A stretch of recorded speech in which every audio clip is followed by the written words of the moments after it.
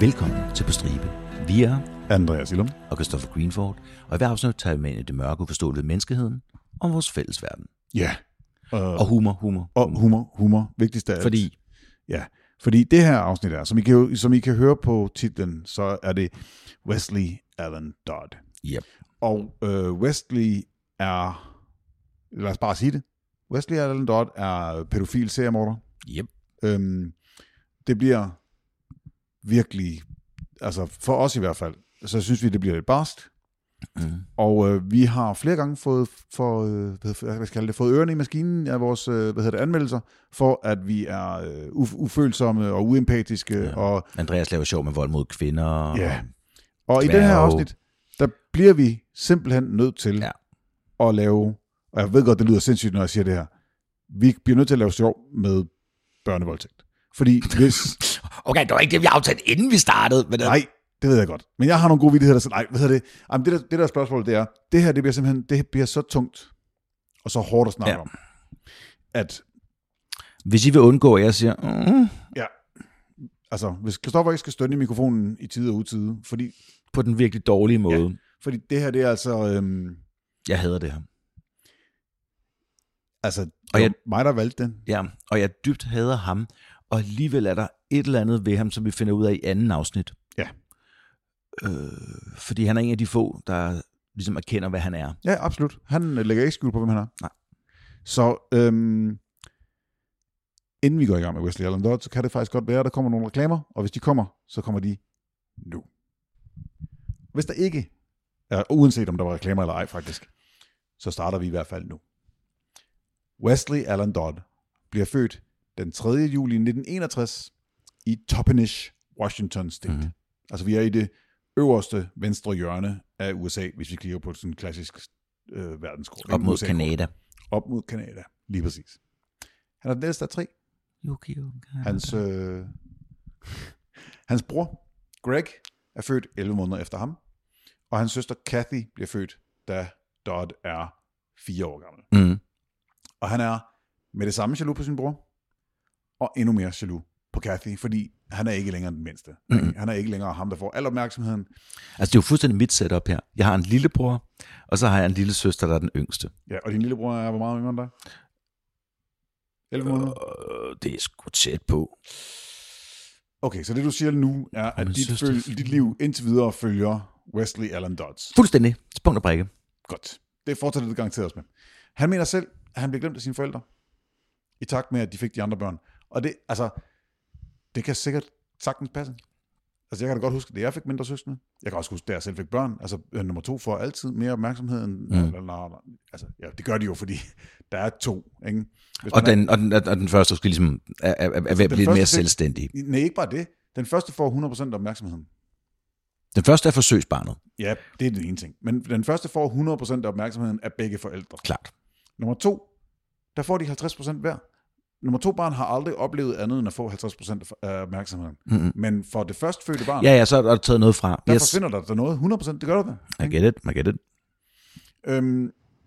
Han siger, at han fik fortalt som spæd... han har fået fortalt af sine forældre, at han som spæd kravlede han over i hjørnet og legede selv. Og det passede faktisk hans forældre meget fint. For så passede han sig selv, så kunne de give de nummer 2 barn og nummer 3 barn fuld opmærksomhed. Ja. Yeah. Det var de okay med. Ja. Yeah. Det er sådan, det har været lige siden. Hvorfor? Det ved jeg ikke. Vi har ret mange citater af Westley, Allan, Dodd, fordi han er ikke bleg for at udtale sig, efter at han bliver fanget. Nej, altså har han jo så også sin dagbog. Han har en fantastisk dagbog.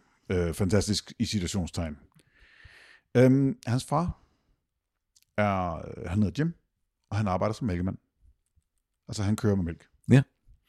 Og moren Carol, hun er hjemmegående det meste af tiden, men indimellem så har hun også et deltidsjob, hvor hun arbejder som hun hjælper i køkkenet i restauranter. Ja, det synes jeg er så imponerende, hvordan man kunne have 3 børn, når det er over, og du er mælkemand. Ja, du så lever du af. Hvordan får man... økonomien hænger sammen? Ja. Det er easy. Det var 1961 jo. Så det hele har bare været super billigt, eller hvad? Altså jeg kommer til at bruge den et par gange i det her afsnit her. Kom med den første gang. Det var en anden tid. Ja.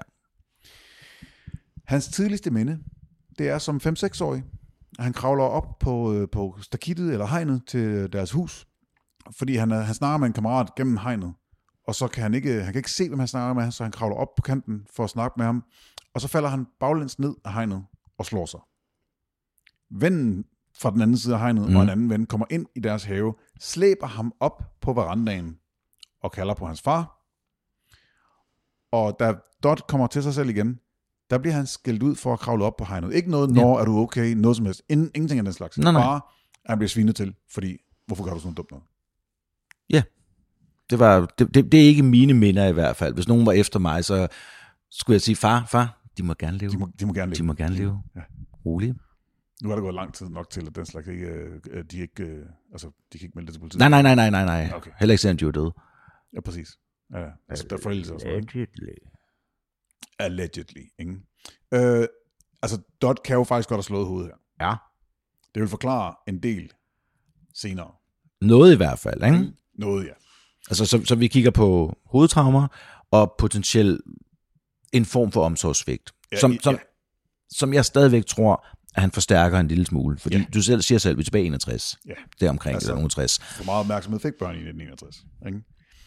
Og hvor meget positiv opmærksomhed fik børn i 1961. Ja, men det var det. Så omkring 10-årsalderen, så husker Dodd, at han hører sine forældre skændes hver eneste aften. Ja. Højlytte skænderier. Og han beskriver hans forældres forhold som elendigt. De skændes hele tiden over ligegyldige ting. Det er selvfølgelig ligegyldige ting for en 10-årig. Så. Det er jo ligegyldige ting, for jeg ikke forstår, hvad de skændes om. Ja, lige præcis. Ikke? Hvor var du hen i går aftes? Ja. En voksen kan gøre, hvad de vil. Ja, hvem dansede du med? Ikke? Altså, eller, okay. Hvorfor er maden med mig selv? Ja, Nå nej. Selv når de tager på campingtur i weekenden, de prøver på at lave ting som en familie sammen, tager på picnics, tager på campingture, så skændes forældrene hele tiden på de her udflugter. Det er som om, der er ikke noget, der er godt nok, men han siger ikke på noget tidspunkt, hvem det er. Altså, der er ikke nogen, der er ikke en bad guy, bad girl, et eller andet woman i det her. Det er bare, som han siger, der var ingen kærlighed eller omsorg i familien overhovedet. Ja. Man kan godt huske tilbage, til man er 5, 6, 7 år og sådan noget. Og 10, hvis det er. Ja. Men når han bliver spurgt om det her, så er vi jo fremme til, at han er 31 eller sådan noget på det tidspunkt. Altså, han har haft meget tid til at... Efterrationalisere. Mm-hmm. Ja, enig. Og specielt fordi, hans søskende siger jo faktisk, at de husker det ikke på den måde, som han husker det. De husker det som et kærligt hjem. Ja. Den der, det er jo 1961, eller det er 60'erne, vi snakker om, ikke? Så der er fysisk afstraffet selvfølgelig. Man må godt slå sine børn dengang. Og det er Jim, der står for det. Og Westley, han undgår ham så godt, som han kan hele hans barndom. Han er rædselsslagen for sin far. Som han jo er, hvis ens far bare banker en, ikke? Jo. Og det virker som om, at Jim, faren, han er altid sur. Og det skal gå ud over nogen. Ja. Vi ved faktisk ikke, hvad grunden er. Der kan jo være lige så meget med moren, der kan være lige så meget med deres økonomiske, der kan være et eller andet. Ja, altså det er ikke til at vide, om de bare har et dårligt forhold, og han bare er sur hele tiden og afreagerer, eller om de ikke har penge. Altså nu sagde vi godt nok, at de kunne leve af at være mælkemand, og hun arbejder en gang imellem. Men måske ikke. Det er jo ikke til at vide. Nej. Og så en ting, man tænker meget på nu, når folk reagerer på den måde, fortæller de der ting. Altså vi snakker om hypersensitivitet, og vi snakker hele spektret, vi snakker alt muligt andet. Det gjorde man jo ikke dengang. Nej. Det kunne jo godt være, at han var en lille smule hypersensitiv. Ja. Der er i hvert fald måske noget udvikling, der er gået i stå på et eller andet tidspunkt, ikke? Dodd fortæller, at hvis han og hans søskende, Greg og Kathy, skændtes, så Jim, han lyttede altid til den, der sagde det først. Så hvis Greg kommer og siger, far, Westley han slår mig, så fik Westley ballade, ligegyldigt hvad Westley havde at sige. Men det tror jeg også, at Jim er en meget sådan no-nonsense kind of guy for den gang. Åbenbart. Fordi, hvorfor skulle de sige noget andet? Ja. Den, der kommer bagefter, den er prøvet at bortforklare. Lige præcis. Nu har jeg jo fået sandheden at vide. Ja. Og oftest, så var Dodd ikke hurtigt nok, så det var Greg og Kathy, der kom først, og så blev han straffet. Det var altid min fejl, fordi jeg var den ældste. Jeg burde vide bedre selv, når det var dem, der startede skænderiet. Det virkede meget uretfærdigt dengang, og når jeg ser tilbage på det, nu føler jeg stadig, at det var. Ja, selvfølgelig. Ja, selvfølgelig. Han har sin helt egen narrativ altid, omkring sit liv. Ja. Og familien, de flytter flere gange. Jeg ved faktisk ikke, hvorfor. De flytter rundt i det samme område hele tiden. De flytter i det, der hedder Tri-Cities-området i Washington State. Det er et område i Washington, hvor der er 3 byer, der ligesom er smeltet sammen, fordi de voksede, ikke? Men jeg kunne ikke finde nogen grund til, hvorfor de egentlig bare flytter. Altså, jeg kunne forestille mig, det er jobsituation. Ja. De måske ikke har penge til husene, de bliver smidt ud af nogle af husene, de må finde noget billigere, noget andet. Arbejdet er sådan meget transient arbejde, det du siger? Meget. Ja. Altså, det er jo indimellem, så er der bare... Det står inde for og siger, psst, hey, liter mælk. Ja, han står selv på gadehjørnet, og så bliver han arresteret, ikke? Det er det der, altså, når han sætter det der sødmælk og sådan noget, ikke? Det er bare... Ikke? Ja. Den første halv liter er gratis. Nej, den første kvart er gratis, så skal vi lige stoppe. Okay. Den første kvart er gratis, det her. Ikke? Den første skolemælk er gratis. Det er så klamt, når man tænker på resten af det her. Nå, altså det der Tri-Cities-område, det er Kennewick, Pasco og Richland. Okay. 3 små byer, der er vokset sammen. Yes. Da Dodd er 9 år gammel. For nu skal vi jo selvfølgelig i gang. Ja, vi skal i gang med nogle børnemishandlinger, ikke? Vi skal fortælle om nogle børn. Det lød forkert. Jeg redder dig ikke. Det sådan, ikke? Du hader mig allerede. Jeg redder dig ikke. Nej. Jeg hader dig ikke. Gør du ikke det? Ikke engang det mindste. Wow. Nå, ja. Men så skal vi også på weekendtur sammen, jo. Det skal vi nemlig. Så når I hører det her, så er vi faktisk i Aarhus og leger med dukker. Skubbe dukker. Dodd er 9 år gammel. Lige for vi skal forklare det i den her kontekst. Nej.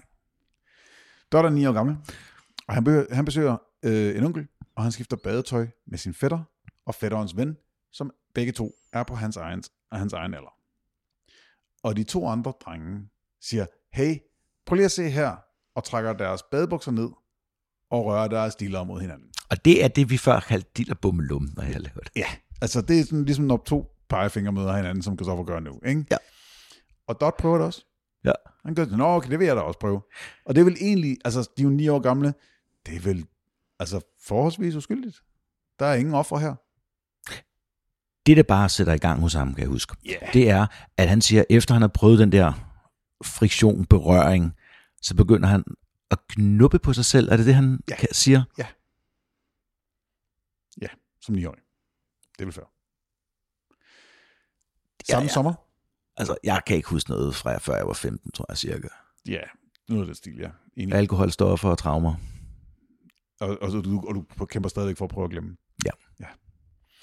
Om sommeren, den sommer, der en af hans egne, det han beskriver som værende et traume fra dengang, det er, at hans mor og hans tante sidder i stuen, og han skal vise sit nye skoletøj frem, og han bliver tvunget til at skifte foran dem. I stedet for at få lov til at gå ind på sit eget værelse, skifte til et par nye bukser, og så komme ind og vise dem frem igen, så er de sådan lidt, nej, hold op. Lad nu være med at gå ind i værelset. Du kan bare skifte lige her foran os.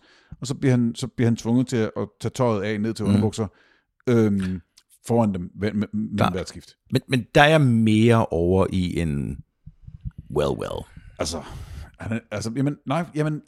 Han er jo på det her tidspunkt blevet opmærksom på sig selv og sit køn. Og så dine forældre havde tøj på derhjemme? Jeg siger ikke mine forældre. Jeg siger hans. Han snakker med mine.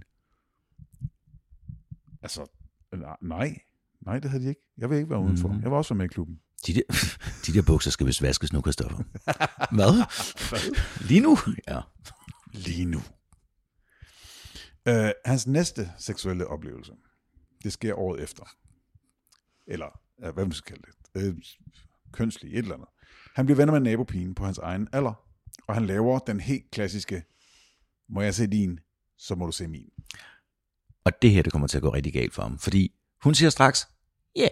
Sådan en har jeg set. Og så smider, hun starter med at smide ting og viser ham, og så siger han, nu er det min tur. Jeg har set sådan en før, du behøver ikke. Ja, men han viser den. Ja, men hun er bare ligeglad. Hun er bare uinteresseret. Nej, sådan har jeg set før. Jeg har set så mange andre drenge. Hun er 10 år gammel, hun har allerede set masser af diller. Jeg kender det godt med de der piger i den alder, ikke? Fordi, what the fuck, hvor kender du 10-årige piger faktisk? Nej, nu skal du lige være færdig her. Jeg var alders appropriate på det tidspunkt. Nå, okay, yes. Du har set nu, okay. Christoffer er nu 10 år gammel. Yes. Og var oppe i det sommerhus, hvor nogle af de der aggressive unge piger der, som en eller anden er blevet ved med at vil lege sådan nogle ting, og jeg var bare ikke særlig moden. Så jeg endte med at ligge og gemme mig ned under køjesengen nede i sommerhuset, til hun Mens gik. de gik rundt og sagde, diller. Stort set. Ja. Altså, okay, prøv at, det er lidt ligesom at være til, julefrokost på sygeplejeskolen Jeg troede, det var for next.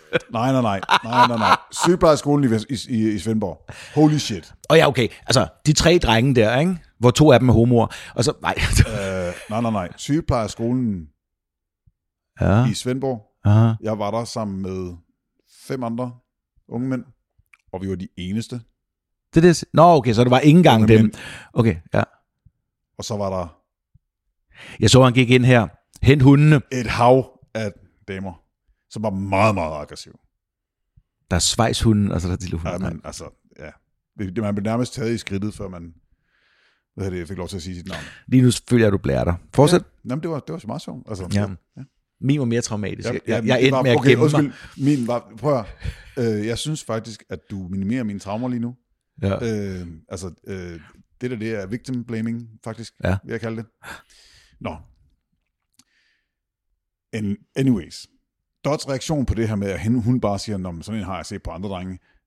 Hans efterrationalisering er, det er sikkert derfor, at de fleste af mine ofre var drenge. Ja, fordi mange af de her, de skal finde noget at skyde skylden på, der af sig selv. Og det her, det er i hvert fald ikke hans skyld. Det må være hende pigens skyld. Er det første gang, vi hører, at kommende seriemorder og overgrebmænd, jeg kommer til at tænke på et lille citat. Ja. Carl Panstram. Da han fik claps, han fik eller hvad det nu var. Han fik en kønssygdom af og der fandt jeg ud af, en 14-årig prostitueret. Og der fandt jeg ud af, at kvinder var en god ting at holde sig væk fra, og det ledte jeg efter. Ja. Yes, dude. Ja, klart, for du var overhovedet ikke homo. Nej. Nå. Det er han. Børn er Panstram. Mega. Og det er Dodd også. Børnene overhører, hans forældre snakker om skilsmissen. Så da Dodd er 3 dage før hans 15-års fødselsdag, der bliver hans forældre skilt. Der fortæller familien, der fortæller de, hey, vi skal skilles. Dodd bliver faktisk lettet, da de annoncerer det. Ja. Jeg tænker, det ikke er super cool at gøre 3 dage før et barns fødselsdag. Det er måske en lille smule traumatiserende. Men igen, han er det glemte barn. Ikke? Det kan også godt være, at de har tænkt sig at vente, og børnene hørte det og siger, nå okay, så katten er ude af sækken, så kan vi lige så godt sige den nu. Det er en reel mulighed. Ikke? Westley, han har dårlig samvittighed over, at han har det godt over, at de skal skilles. Ikke, altså han mener ikke, det er hans skyld, men bare det der med, at han havde glædet sig faktisk til, at det skulle ske. 15 år gammel. Inden for 1 til 2 år, så er hans mor Carol gift igen, med en mand, som Westley ikke bryder sig om. Som jeg faktisk ikke kunne finde ud af, hvad han hedder. Mm-hmm. Er det, jeg mener ikke, hvad jeg skal gøre senere, er det ham med katedret? Fordi det giver jo Westley nogle skumle idéer senere. Ja, er det afsnit 2? Det kan godt være, det er. Jeg skal lige se, fordi tænk, altså, spoiler, kun semi. Ja. Han ser, at han har et kateter, han skal tisse igennem, og det er noget med en diller. Og det får ham til at, hans koks op i hovedet, til at køre rundt. Ja. Det er... Jamen, prøv at Westley, han... er gaven, der bliver ved med at give. Jeg har sagt det før, men det er han. Men nu foregriber vi begivenhedernes gang. Westley, han går på Columbia High School. Ja. Og han klarer sig faktisk okay i skolen. Mm. Han er god i musik. Han er god i drama. Mm. Og altså nu mener jeg ikke, at han er god til at levere drama, men nej, altså faget drama. Ikke? Han er ikke så god i sport. Mm. Han har ikke nogen nære venner. Mm. Ikke fordi han er upopulær og en outcast eller sådan noget, altså på den måde udstødt på nogen måde, men han har bare ikke nogen, der han vil kalde nære venner. Lærerne kan godt lide ham. Han arbejder hårdt nok, der er ikke noget der. Han beskriver sig selv som genert i skolen, og han bryder sig ikke om at snakke foran andre i klassen, så han holder sig bare for sig selv. Det eneste tidspunkt, hvor han faktisk kan rejse sig op og sige noget for andre mennesker, det er i drama. Godt. Hvis vi laver lige et nedslag på det. Ja. Hvorfor er det, at sådan en person kan gøre det der? Men fordi han behøver ikke være sig selv. Han er en rolle. Lige præcis. Han behøver ikke at udstille sig selv ved at stå op og sige, hvem han selv er. Han kan bare lade som om, han er nogle andre, og så er det jo ikke så, ikke så dyrt, hvis der er ikke nogen, der kan lide den, han er. Nej.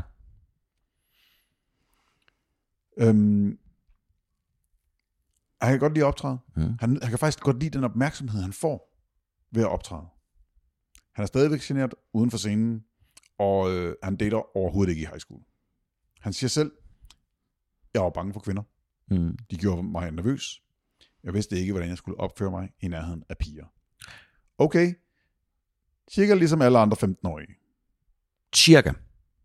Men, nu husker jeg, at en eller anden lille sidebemærkning, der var i bog og andre ting, vi har set på. Det var jo, at, kan det passe, nogle år før, var han begyndt at blive mobbet, fordi at han havde spurgt en anden dreng, om de ikke skulle tage et bad sammen. Ja.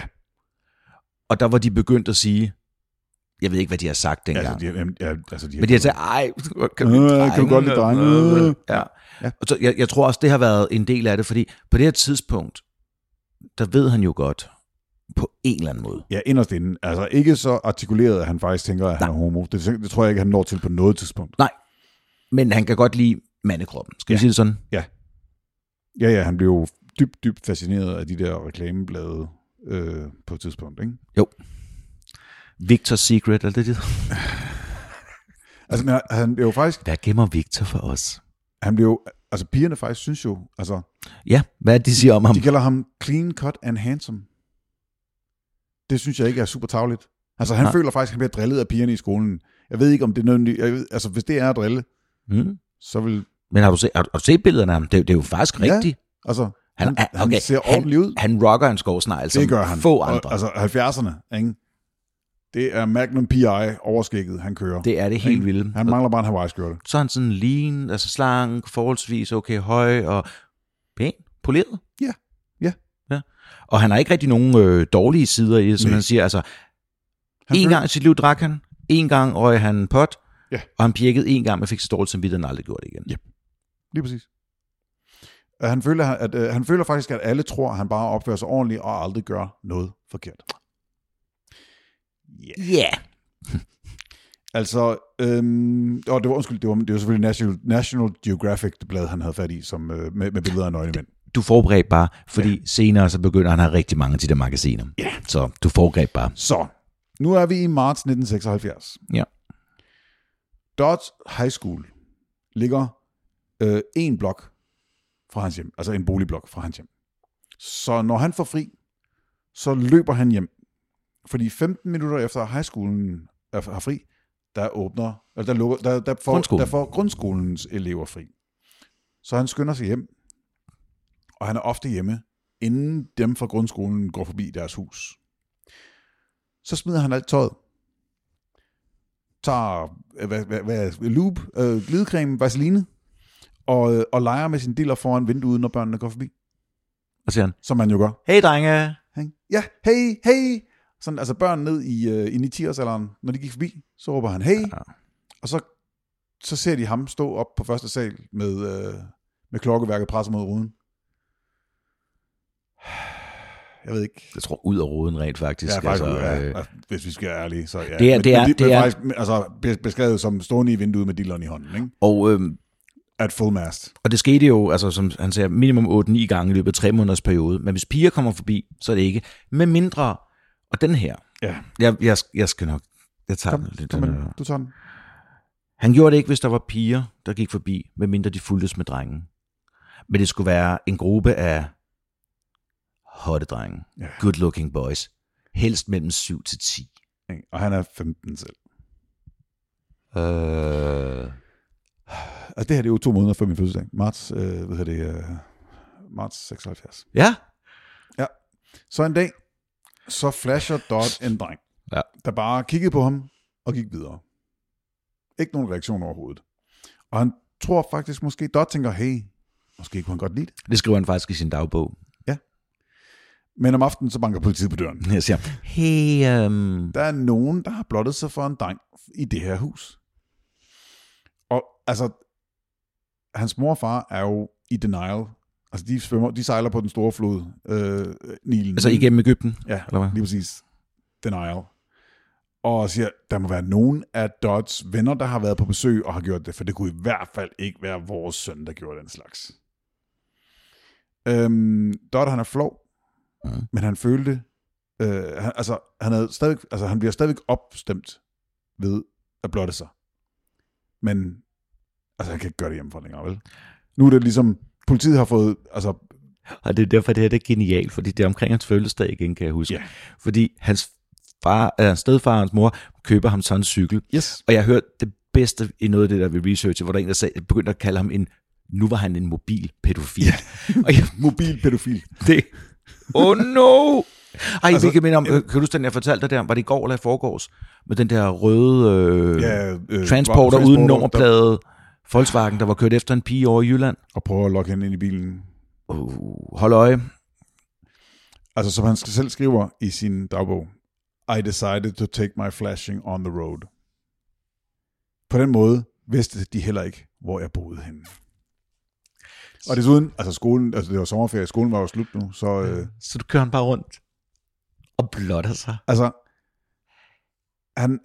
Han cykler rundt og leder efter ofre, ikke?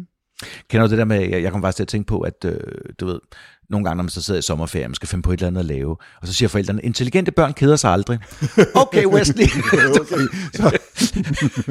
Han vidste, hvad han skulle lave Han vidste, hvad han skulle lave resten af sommerferien. Fuldstændig. Der var aldrig et dårligt øjeblik. Nej. Fordi han gik ofte rundt langs cykelstierne i Tri-Cities området nøgen. Ja. Og sætter sig på en træstup nøgen og onanerer. Og cykler nøgen. Ja, han cykler også nøgen. Han cykler nøgen rundt, og så hopper han og nøgen bader. Ja. Og ikke sådan private steder. Bare, han hopper bare ved vandet nøgen. En enkelt gang bliver han opdaget af en pige, mens han sidder på en træstup og onanerer. Så han løber sin vej. Fordi det er jo ikke en pige, der skulle opdage ham. Det er jo drenge, faktisk. Han fandt offer. Han finder unge drenge i flok eller alene. Så cykler han lige forbi dem. Så cykler han lige en gang rundt om boligblokken. Og mens han cykler, så stopper han lige et sted. Så hiver han lige sin diller ud af bukserne og skjuler den under en længere t-shirt. Ja, fordi vi har den normale elefanten, ikke? Ja. Med lommerne ud, og så snablen i midten, hvis du løber ned. En klassiker. Men han hiver det hele frem ind i midten. Cotton balls ud af bukserne, ikke? Og så kommer han hen. Og så, how you doing? Og så hiver han lige t-shirten op. Så en enkelt gang, så gør han det over for 3 9-årige og en 4-årige. Og den ældste, cirka siger han, ikke? Han ved ikke, om det er præcis 9 år, men det er deromkring, ikke? Og han er åbenbart efterhånden ret god til at bedømme deres alder, fordi det spoiler, det er ikke en gang, han gør det. Han laver ikke andet. De ældste råber, gør det igen. Og Dodd svarer, kun hvis I også gør det. Og den 4-årige dropper bukserne med det samme. Ja, okay. Og der kan man sige, det er sådan lidt, okay. Det er jo næsten ligesom, hey, vi har vundet fodboldkampen. Hvad skal vi gøre? Smid tøjet. Spoiler, det er sådan noget, der sker i fodbold. Eller skete i hvert fald tidligere. Og så går han lokker dem med ind i en baggård, og viser dem sine diller, og spørger, om nogen af dem vil røre. Så den 4-årige går over, og prikker til den med fingeren, og siger, jep, den er ægte. Hvad siger du, Christoffer? jeg er nødt til at grine. Jeg er nødt til at grine, for ikke at græde. Ja, det er så skørt, at det er bare... Og igen, bare lige disclaimer. Vi støtter intet af det her. Nej. Men prøv, ved det her rent faktisk... Det er så absurd en situation. Og nu stiller jeg mig også derud, og så siger, den der, det er forfærdeligt det hele. Så kæmpe afstand fra det. Men den der 4-års uskyldighed, den er ægte, drenge. Ja. Men, og der er ikke noget met med det. Nej, overhovedet. Det var bare sådan lidt, hold da op. Hvad er det? Altså, doing, doing, doing, præcis. Doing. Ligesom en kat med sådan en dørstopper. Boing, boing. Du skal ikke have kat. Klask. Hej, kitty. Here, kitty. Har jeg fortalt dig, at vi havde har jeg nogensinde sagt, at vi havde en kat, der hed Pussy? Ja, selvfølgelig havde det. Det var min lille søster, der fik Din lille søster, der havde en kat. Øjeblik. Din lille søster har en pussy. Fortsæt. Jamen, og det var vores norske skovkat. Og det kommer bag på dig. Nini. Som så åbenbart var døbt efter hende, der har opfundet kankang-dansen, eller et eller andet. Det var en af min fars jokes, ikke? Nej, prøv, vi er kommet ind på min barndom nu her. Det er ligesom, hvis I vil høre mere om den, så den forkromede holdning. Ja. der får jeg udstillet den meget. Men så fik hun nogle killinger, der var en af dem, og hun fik lov at beholde en, fordi vi andre havde også forskellige dyr. Ja. Og så havde hun lige begyndt med lidt engelsk, hun var ikke så gammel, og hvad den skulle hedde, og så havde det jo en pussycat. Og så spørger de mine forældre, hvad skal den hedde? Pussy, siger hun så. Og det hed den så. Prøv at, det overrasker mig ikke med dine forældre. Selvfølgelig hedder den Pussy. Nini og Pussy. Ja. Hvad siger du? Nini og Pussy. Nini og Pussy. Ja, jeg har hørt noget andet. Ja. For den ene er alting rent, Christoffer. Præcis. De aftales, altså Dodd og de her 3 9-årige og den 4-årige aftales og mødes senere. Så Dodd kan vise dem nogle andre ting, som han siger. Her kan jeg ikke grine overhovedet. Nej, nu stopper det sjovt, fordi han vil gerne vise dem, hvordan man gør den større, og hvordan man får ting til at komme ud af den. Men de dukkede aldrig op. Det var vel nok. Super heldige børn. Ja. Det er også sidste gang, at Dodd flasher nogen. Fordi, som han skriver i sin dagbog, der var en, der havde rørt mig. Og det føltes så meget bedre, end at blotte mig selv. Jeg vil nu røres ved. Ikke blot ses. Altså, det giver jo næsten kuldegysninger, ikke? Fordi hans problem er nu at få børn til at røre ved ham, uden at han skræmmer dem væk. Klassisk. Jeg kender det godt. Ikke? Kender vi ikke alle sammen det? Altså, ikke, du er skolelærer. Jeg ikke så meget med børn. Jeg har ikke den samme adgang til dem. Nej, præcis. Du har det meget sværere end mig. Vi kommer ikke til at lægge det afsnit ud, Andreas. Vi kan lige så godt droppe det nu. Altså, det er jo joke show. Ikke? Jo. Han falder over en gruppe af børn. På klunk og slår sig. Ikke? A man walks into a bar. 3 drenge og 3 piger. Hans ønske om at blive rørt er nu så intenst, at han ikke længere bekymrer sig over, hvor mange børn der er, eller om det er drenge eller piger. Hvis det er børn, så er det godt nok. Ja, så nu er han der. Men nu kan vi også sige, nu har han nået en alder, hvor han er kommet igennem sin formative år, seksuelt, og han har gjort de her ting. Så nu er han ved at smelte ind i sådan en hans seksualitet. Den krystalliserer sig nu, ikke? Ja, og jeg ved godt, det lyder vildt at sige seksualitet, men det er det jo. Det er en fucked up, sindssyg og modbydelig, men igen, der er folk, der har det her udfordring, problem, som lader være med at reagere på det. Det er der jo masser, og som sørger for det her. Han finder bare ud af, hey, ja, det kan jeg ikke lade være med. Det er den, jeg er. Ja. Så han leger, hvad skal vi kalde det? Onkel Dum og bananerne. Hvis der er nogen, der kender åben munden og lukke øjnene. Nej, Andreas har ikke fået lov til at synge den, fordi jeg vidste på det her tidspunkt, der havde vi allerede fået de der første 10 indstjernede anmeldelser. Altså, okay. Så hvis der er nogen, der kender, altså den der åben munden og luk øjnene, nu skal vi have os lidt mundret halløj. Ja. Det kræver du med på en gætteleg. Og i det her tilfælde er det ikke det, du har tænkt dig at synge, som du ikke får lov til. Det er, at de skal vende sig om, og så skal de putte hænderne bag ryggen, og så skal de gætte, hvad det er, de får i hånden. Ja. Andreas, første gæt. Du siger nu en agurk. Er det en agurk? Nej. Men okay, den er godt nok. Ej, en sukkerstak. Nej, det er, så står han simpelthen og putter sin skal vi ikke gætte på erigeret lem? Han putter sin diller i hånden på dem, ikke? Og det er der selvfølgelig sjovt nok ikke nogen af dem, der kan gætte. 2 uger senere, ude af stand til at kunne finde en dreng, han kan lege lejen med, så gør han det igen, og antaster 3 piger, der leger på nogle gynger. Så han får dem til at vende ryggen til, og skal vi ikke lege en sjov leg? Vend jer om, tag hånden frem på ryggen, og så fortæller han dem, at de skal have i hånden, og så spørger han, hvad det er for noget. Og en af dem siger, det ved jeg godt hvad.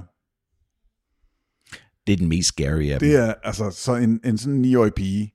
Den der, det ved jeg godt hvad er. Far? Nej. Så spørger han, om de vil se den. Men kun hvis de viser deres også. Den ene af dem siger ja, men bliver bange og løber sin vej. Og nu er Dodd så meget i sin, i sin følelsesvold, eller hvad nu skal sige det, så han løber simpelthen efter hende, fanger hende og sætter sig over skrevs på hende. Og det er kun, at han begynder at tage bukserne af hende. Altså, vi er i gang med børnevoldtægt nu, ikke? Men da hun begynder at græde og skrige, så flygter han. Og nu kommer den sjove twist, som kunne have ændret rigtig meget billedet, fordi nu kommer, og det er så klichéramt, nu kommer pedellen fra skolen ud. Fra skolen kommer over. Og så siger jeg, det så jeg godt, det der. Prøv lige at komme ind på mit kontor, vi skal lige snakke sammen. Vi skal lige snakke sammen. Det tør Dodd ikke, så han stikker af. Og fordi han er bange for, at han vil tilkalde politiet. Ja. Men Andreas, hvad var det, pedellen ville? Ja, fordi der går ikke så lang tid, så hører han senere, at en tilfældig pedel på skolen er blevet fyret for at have voldtaget en 7-årig pige og en 8-årig dreng. 2 ting. Fyret. Han bliver fyret. Ja, det er også det mindste, man kan gøre. Ja. Altså, og der understreget det mindste. Absolut mindste. Lynchning, måske. Måske melde ham til politiet. Altså, der står ikke noget som helst om, at han bliver meldt til politiet. Men Dodds reaktion er, han fik næsten en 15-årig dreng. Mig.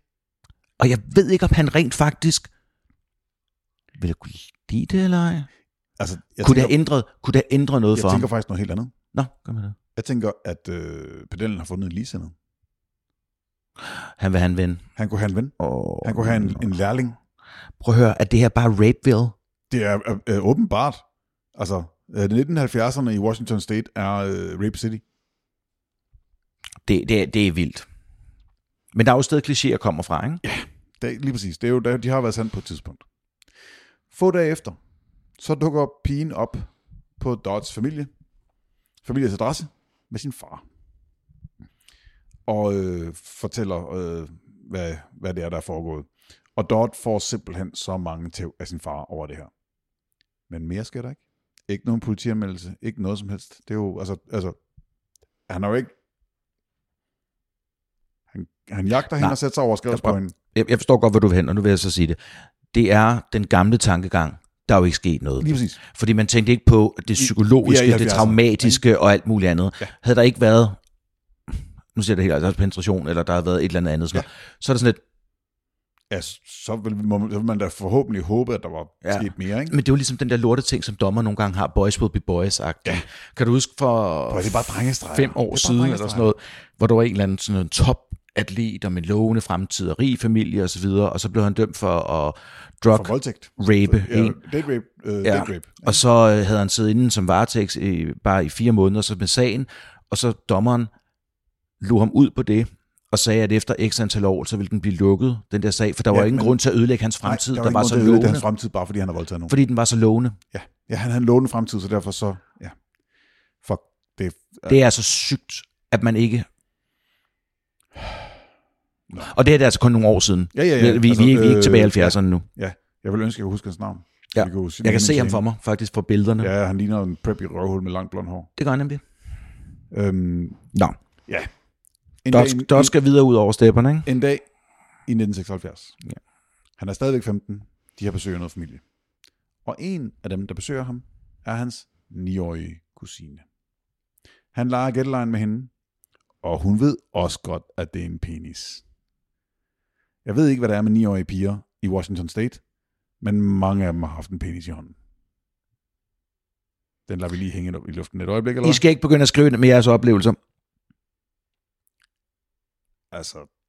Jeg har ikke brug for statistik på det her. Nej, fordi jeg håber, at det er 9-årige, det er simpelthen... Altså der skal man ikke have noget som helst erfaring andet, end at sige, hey, jeg tog tøjet af min kendt dukke, der er ikke noget dernede. Ja, det kan vi godt sige. Yep. De gemmer sig i et skab, og han får hende til at røre ved ham, holder hans pik i hånden, og befamler hans nosser. Kan vi ikke kalde det penis eller diller? Fordi okay, diller. Jeg ved ikke, hvorfor det andet, det rapper mig forkert. Ja. Men jeg ved ikke, hvad jeg skal kalde det. Diller. Altså, diller. Det er en diller. Ja, diller. Han fik pludselig en idé. Hvad nu, hvis hun ikke bare rørte ham, men han også rørte hende? Så han spørger, om han må, og hun tager bare kjolen af. Altså, han er 15, hun er 9. Ikke? Et par dage efter, så er Dodd over hos den her kusinen, og hun har fortalt det til sin bror og sin søster. Og de tænker, what the fuck? Nej. Nej, de tænker, det lyder sjovt.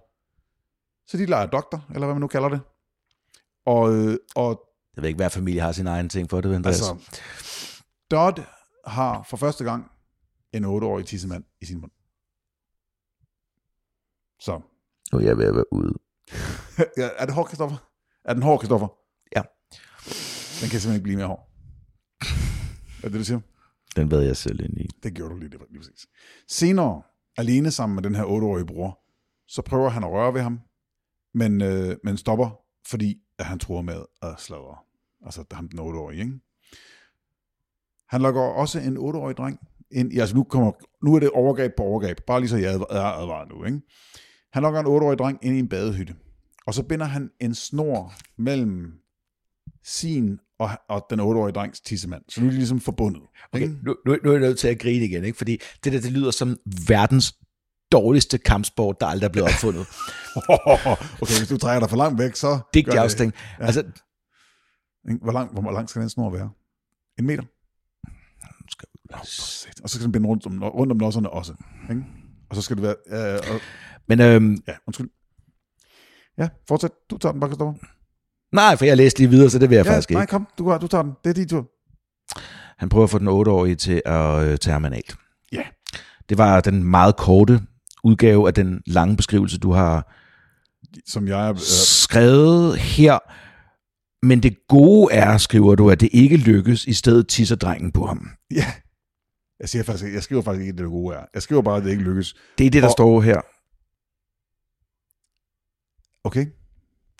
Det lykkes i hvert fald ikke.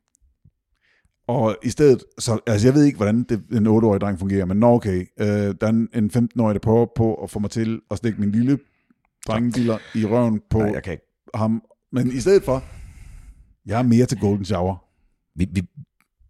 Vi har omkring sådan halvanden sides ting mere. Jeg er ikke sikker på, at jeg klarer den. Jo. Hvor lang tid er vi optaget nu? Fordi det føles som timer. Ja, vi er på 41 minutter, Christoffer. Du kan godt klare det. Du får 4 minutter mere, så er jeg ude. Okay, det næste stykke tid, så bliver Dodd oftere og oftere konfronteret med de gange, han har blottet sig over for små børn. Og ikke konfronteret bare af naboerne eller andre. Nej, politiet kommer forbi. Hey, hvad er det, du går og laver? Jeg blotter mig. Altså, han er jo... Ja, politiet beslutter sig for ikke at anklage ham for noget. Fordi Westley lyver ikke. Nej, hver eneste gang de spørger ham, var det dig, der gjorde det? Så siger han, ja, det var mig. Han kan ikke se, der er noget galt i det her. Altså, der er en eller anden ting, der er gået galt op i hovedet på ham. Jo, han ved godt, det er galt. Men han er ikke i stand til at stoppe sig selv. Men at... Sorry. Nu spørger jeg bare lige, fordi der kommer et andet afsnit også. Ja. Min teori, og det kan I lige huske på, der kan vi se, hvad det er senere, det er, jeg tror, han udvikler den forståelse senere. Jeg tror ikke, han har den på det her tidspunkt. Men lad os se. Men han er jo bange for, at de sladrer, så han ved jo godt, det er forkert. Ja. De beslutter sig for ikke at anklage ham for noget som helst, fordi han er jo en god dreng. Ja, fordi det er han i hvert fald. Det er han i hvert fald, ikke? Og han er jo, altså, han er jo god med børn og dyr. Eller i hvert fald dyr. Og han går i terapi. Han er jo gået med til at gå i terapi. Fordi han går til terapi i 2 måneder. Så ender han i gruppeterapi. Og så dropper han det, fordi det eneste, han egentlig lærte af det her terapi, ikke? Fordi han har jo aldrig haft den der blomsterne og biene samtale med hans forældre. Der var ikke noget seksuel undervisning. Den her terapi, den ender med, som jeg tror i hvert fald, at de har siddet og tænkt, han er nok på vej til at blive homoseksuel. Og så har sådan en totalt åben terapeut, der så forklarer ham omkring homoseksuel sex. Han sidder i gruppeterapi og hører andre sexforbrydere fortælle, hvad det er, de har gjort. Og han har bare verdens største ringbind med, hvor man så, aha. Okay, jeg skal en kinabog, hvor han lige sidder og tager små. Undskyld, ja, okay. Du sagde, at, hvad gjorde du? Og hvordan fik du dem til med at gøre, altså, det er crazy. Det er jo ligesom crime school, ikke? Når man ser nogen, der ryger i fængsel i en ung alder, det er crime school. Ja, fordi han anede jo faktisk på det her tidspunkt ikke egentlig, hvad sex var. Nej. Og han anede slet ikke, hvordan homoseksualitet fungerede overhovedet. Altså, jeg vil sige, intuitivt var han sgu ikke helt dum med det. Han var godt på vej. Ikke? Det eneste, han kunne føle, egentlig, ikke? Det eneste, altså, han kunne kun få udløb for sine drifter på børn. Ja, og igen, det vil sige, det var også et større, fordi han tænker ikke på det som det, men de skal være yngre end ham. Jamen, altså, han har en meget speciel... Han har ikke nogen venner på sin egen alder. Nej. Han har ikke nogen omgangskreds på den måde. Og noget af hans opvækst og hans udvikling er jo stoppet på et tidligt tidspunkt, fordi uanset om forældrene har været rigtig skidte eller ej, så har det ikke været godt for ham. Ja, det har ikke været godt for ham. Det er rigtigt. Efter han gik ud af high school, så arbejder han som en lagerdreng i en butik. Og politiet begynder at komme efter ham for flere og flere overgreb. Der er adskillige klager over ham til politiet, men der er ingen, der er villige til at stå frem eller vidne. Altså, der er ikke nogen, der vil være sådan, altså, der vil sige, nå, okay, jeg vil anklage ham for det her. Der bliver bare klaget over ham, og så kommer politiet. Og hver eneste gang, at det kommer til, skal det være en politianmeldelse, så er det, så slemt var det jo heller ikke. Og det er jo ofrenes familie, der rent faktisk... Hver gang trækker sig. Alle beslutter, at det ikke er slemt nok til at gøre noget ved det. Politiet ignorerer det, og hans forældre ignorerer det. Nu er de i gang med i hans hoved at normalisere hans adfærd. Hvis det ikke er så slemt, at du bliver dømt for noget, og du kan komme for retten for noget, så er min opførsel vel okay. Og som vi sagde tidligere, politiet kommer gentagne gange og spørger ham om situationer, der er sket rundt omkring i byen, og hver gang så svarer han, ja, det var mig. Så siger de, hallo, det må du ikke. Løftet pegefinger, og så går de igen. Så gør han jo, som alle friske unge mænd gør. Ja, fordi det her, det var 4 år. In the Navy. Da han er 19 år gammel i 1979, melder han sig til flåden. Og jeg tænker faktisk... Skal han til Newport? Jeg håber det så meget for ham. Hvis han var kommet til Newport, så har det været en helt anden historie. Ja. Også en anden tid. Fordi det er ind der. Men jeg tænker faktisk, at vi ikke skulle... Skal vi holde den der? Han melder sig til... Skal vi ikke holde den der, fordi at, så kan I sidde... på 46 minutter. Ja, så vi har nået en vis mængde overgreb. Yes. Vi er ikke i nærheden af at være ikke engang halvvejs igennem. Både fra Dodds side og fra vores. Ja. De mest auditive, de overgreb, vi har begået, mest mod hinanden. Forhåbentlig ikke mod jer. Er der meget mere at sige? Normalt vil jeg sige, gå ind og anmelde os, med den her gang vil jeg sige nej. Hvis det her er det første afsnit, I hører, er på stribe, så vil jeg anbefale, at I hører det andet afsnit også. Jeg var faktisk, hvis jeg skal være ærlig, ikke? Skal I høre 222 afsnit før? Ja, nej, det jeg vil sige var, at altså, min oplevelse er, at vi kunne have været meget værre. Alle de gange, jeg har siddet og kigget ned i gulvet og prøvet at... Ja, og ikke sagt noget. Ikke? Ja, fordi vi ved alle sammen godt, Christoffer. Det er der værst. Pas godt på sig.